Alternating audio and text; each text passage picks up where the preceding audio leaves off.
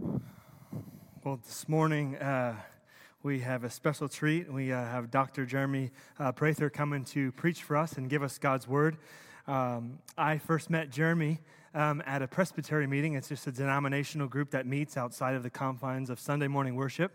Jeremy shared his story. I think the whole entire room of 200 men, eyes were really, really wide open, not just to behold a story that seems powerful, but really a story that points to the power that is found in Christ to change a man, to take him from dead, to make him alive. Jeremy's testimony is nothing short of amazing.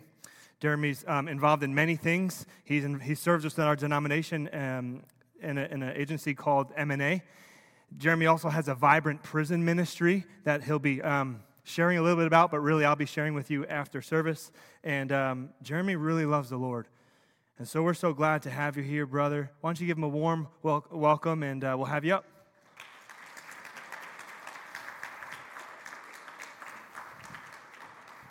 God bless you. God bless you, man.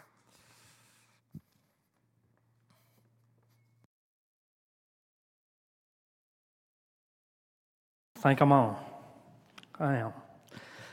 What a blessing to be with y'all today. Thankful to Pastor Martin for inviting me out. And such great hospitality here. Love it. One thing that really just stood out to me during worship was the second song. And this kind of ties in with my message today, so I wanted to say it. It's something the Lord just put on my heart. One of the lyrics said, Jesus, to know you, to know you more.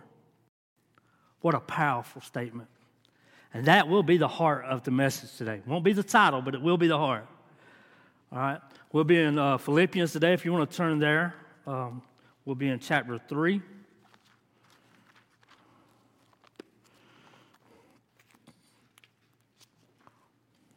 Verses 12 through 16. And I would just ask, before the reading of God's Word, I would ask that you would just prepare your mind and prepare your heart for the reading and the preaching of God's Word today. This is God's Word to us. Starting in verse 12.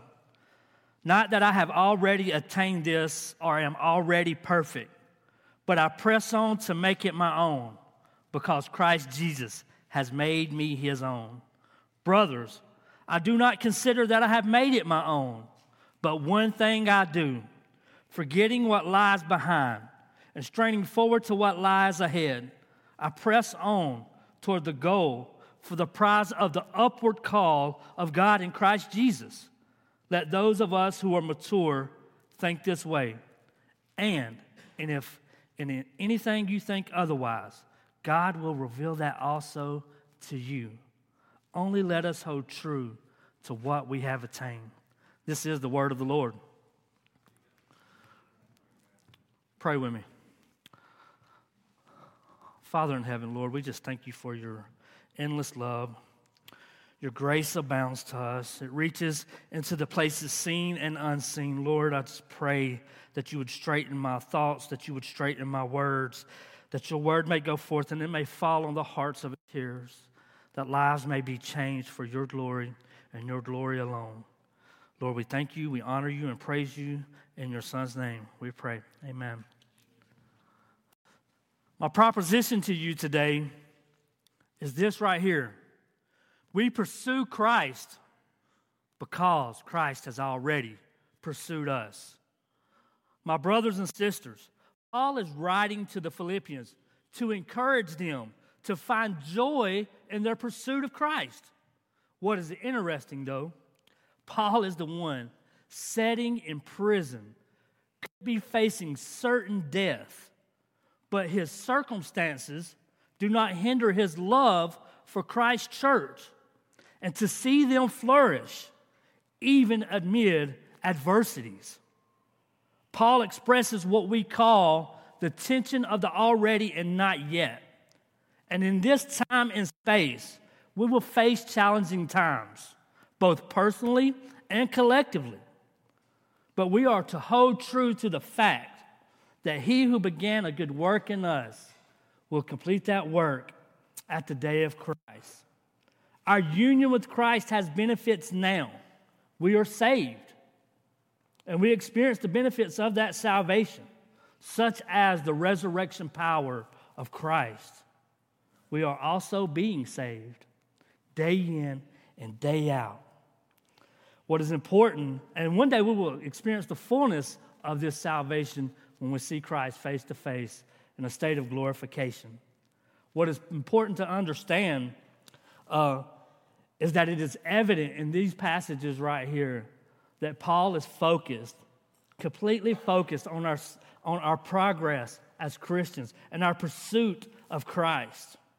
Paul demonstrates to us that our aim in life is to be Christ himself. Paul knows that him or I or us, we can never perfectly attain to this. But in the same respect, he presses on. He presses on in sanctification, not for self-satisfaction, but to grow more in Christ.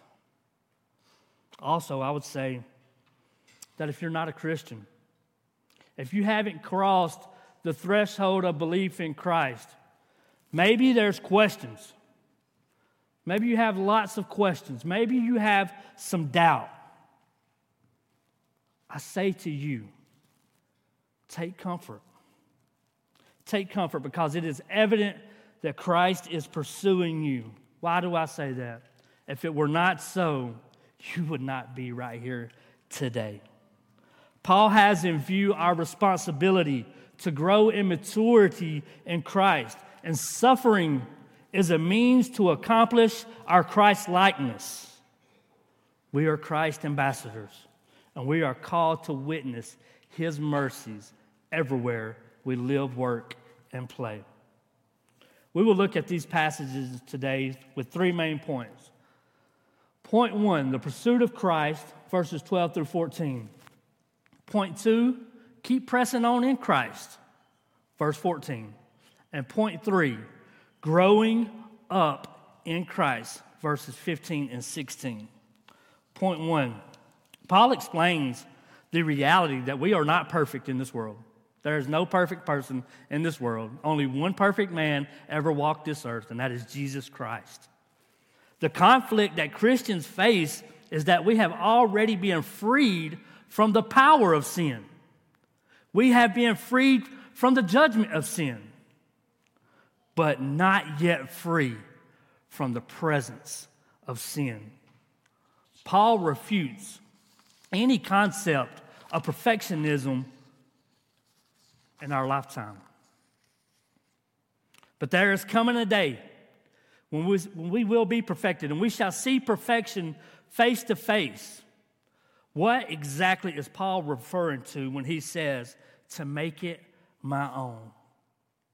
Paul is referring to what he had previously said in verses 9 through 11. And listen to this. This is what he said. And be found in him, not having a righteousness of my own that comes from the law, but that which comes through faith in Christ, the righteousness from God that depends on faith, that I may know him and the power of his resurrection, and may share in his sufferings, becoming like him in his death, that by any means possible I may attain the resurrection from the dead.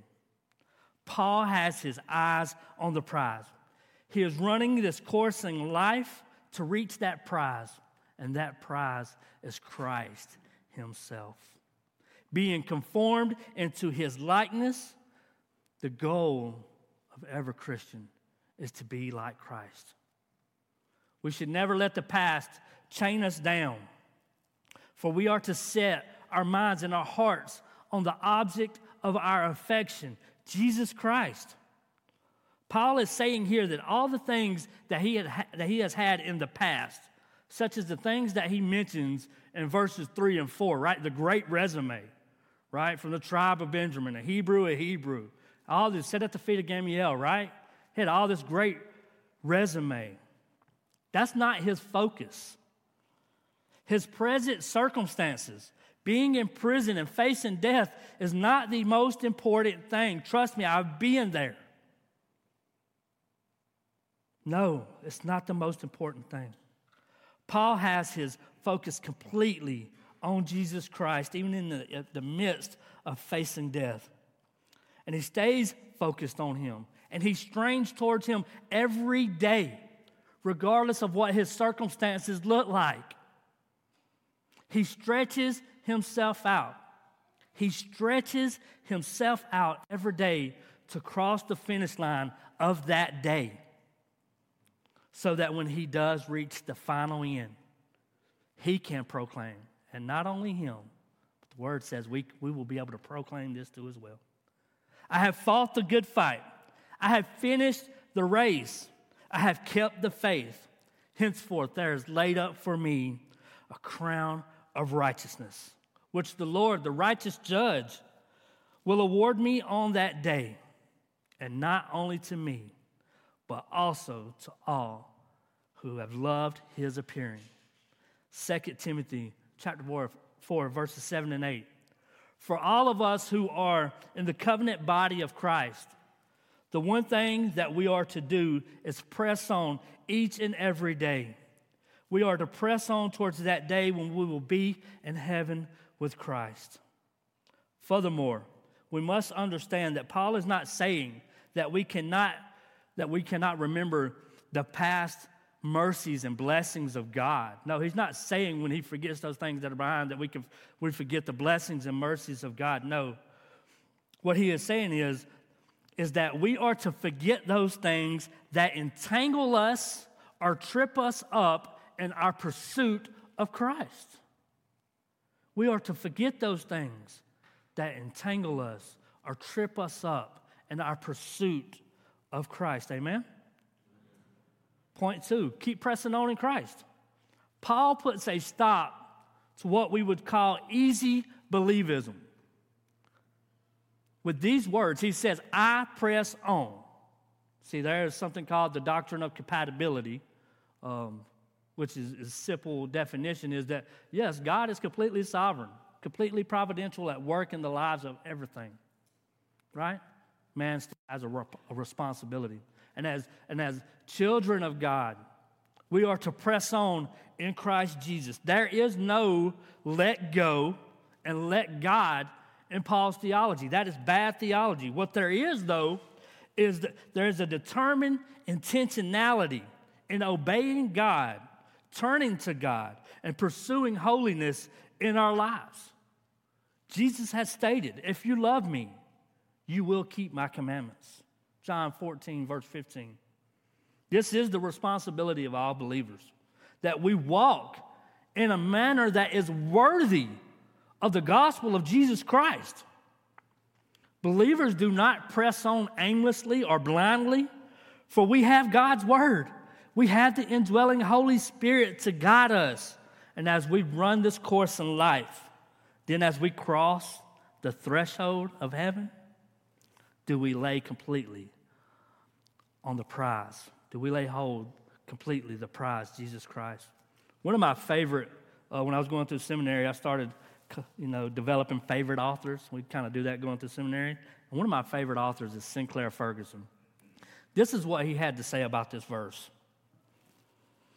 Every Christian is called upward in Christ Jesus, just as men and women are called up for military duty in times of war. This all comes with an absolute authority. But think what it means. The great God is here, summoning us to enter his presence through the work of his Son. God wants us to be in heaven with him. Amen? This will bring us to our last point, growing up in Christ.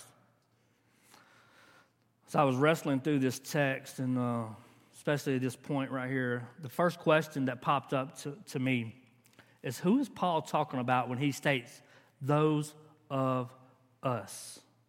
Those three little words, those of us. Paul is speaking about the mature brothers and sisters at Philippi who already know the truth and live accordingly to the truth.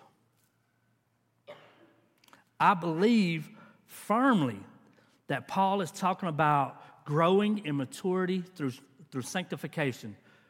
John 17:17 states, sanctify them by thy truth.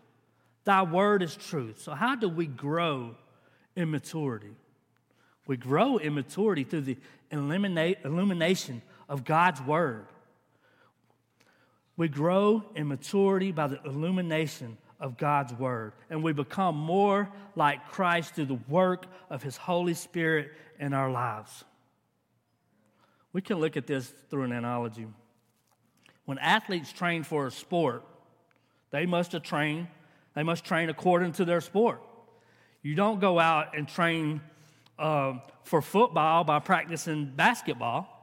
While practicing basketball might have some benefits to it, but it's not football.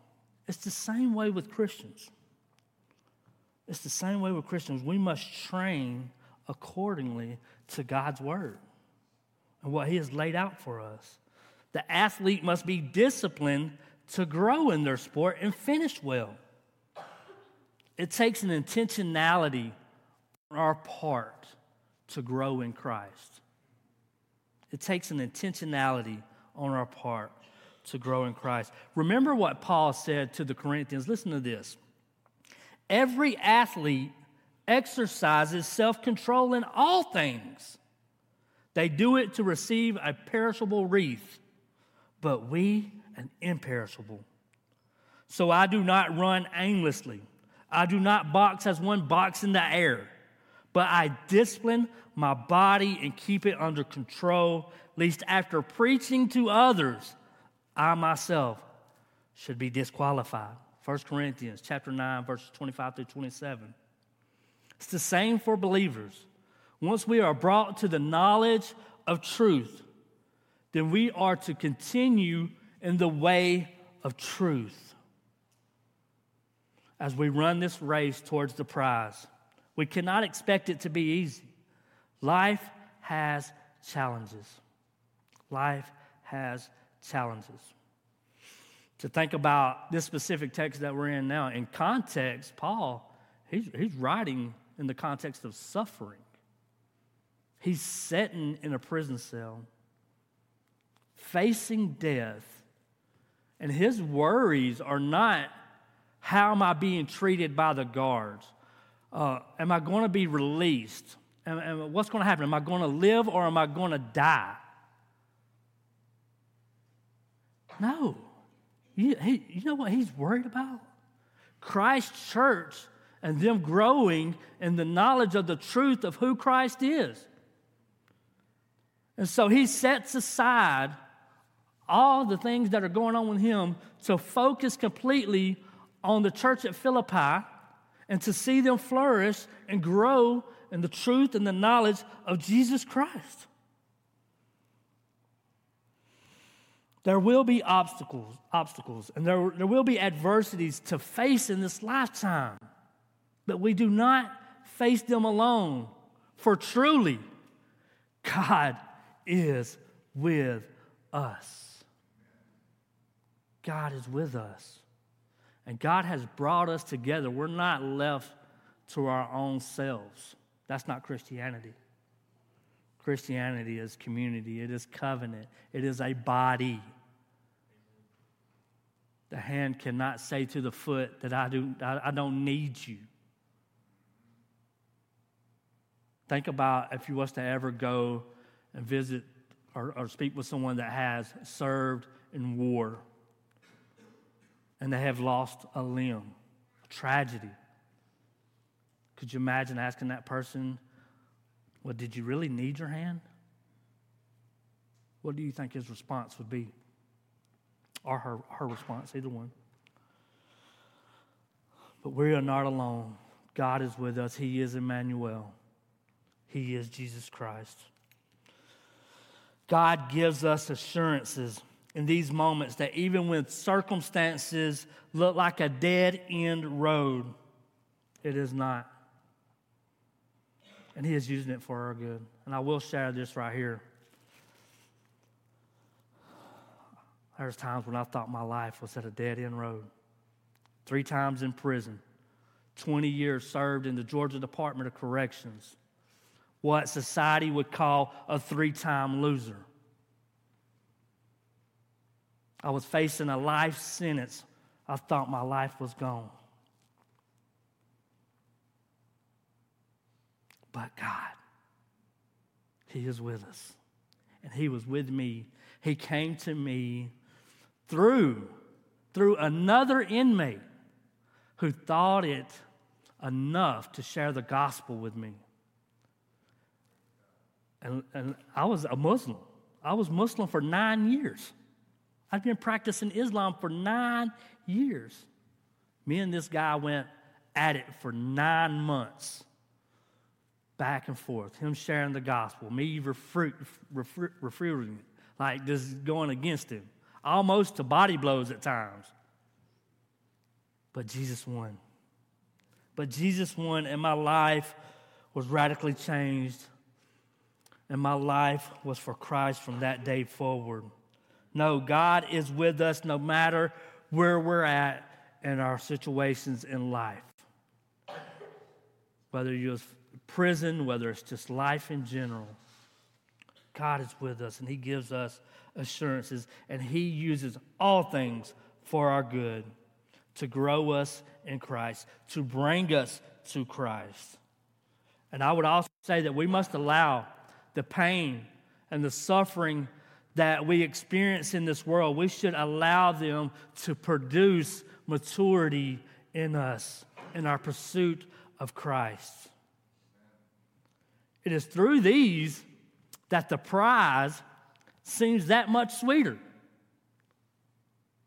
I'm not saying that we work for the prize, but the prize is definitely worth working for. When Christ gets a hold of your life, don't everything just magically become perfect. No, it don't. There's still challenges. There's still pain. There's still suffering. But the prize is before us. And we have our eyes on the prize as we strain towards Him each and every day. So why is the pursuit of Christ important for us? I have 3 suggestions for you. Suggestion 1. In our pursuit of Christ, we must remember this promise right here. He who began a good work in you will complete that work. That is a promise to you. We are to hold on to the assurance of this promise everywhere we live, work, and play, in every situation of good times or bad times. He will complete His work. Suggestion number 2.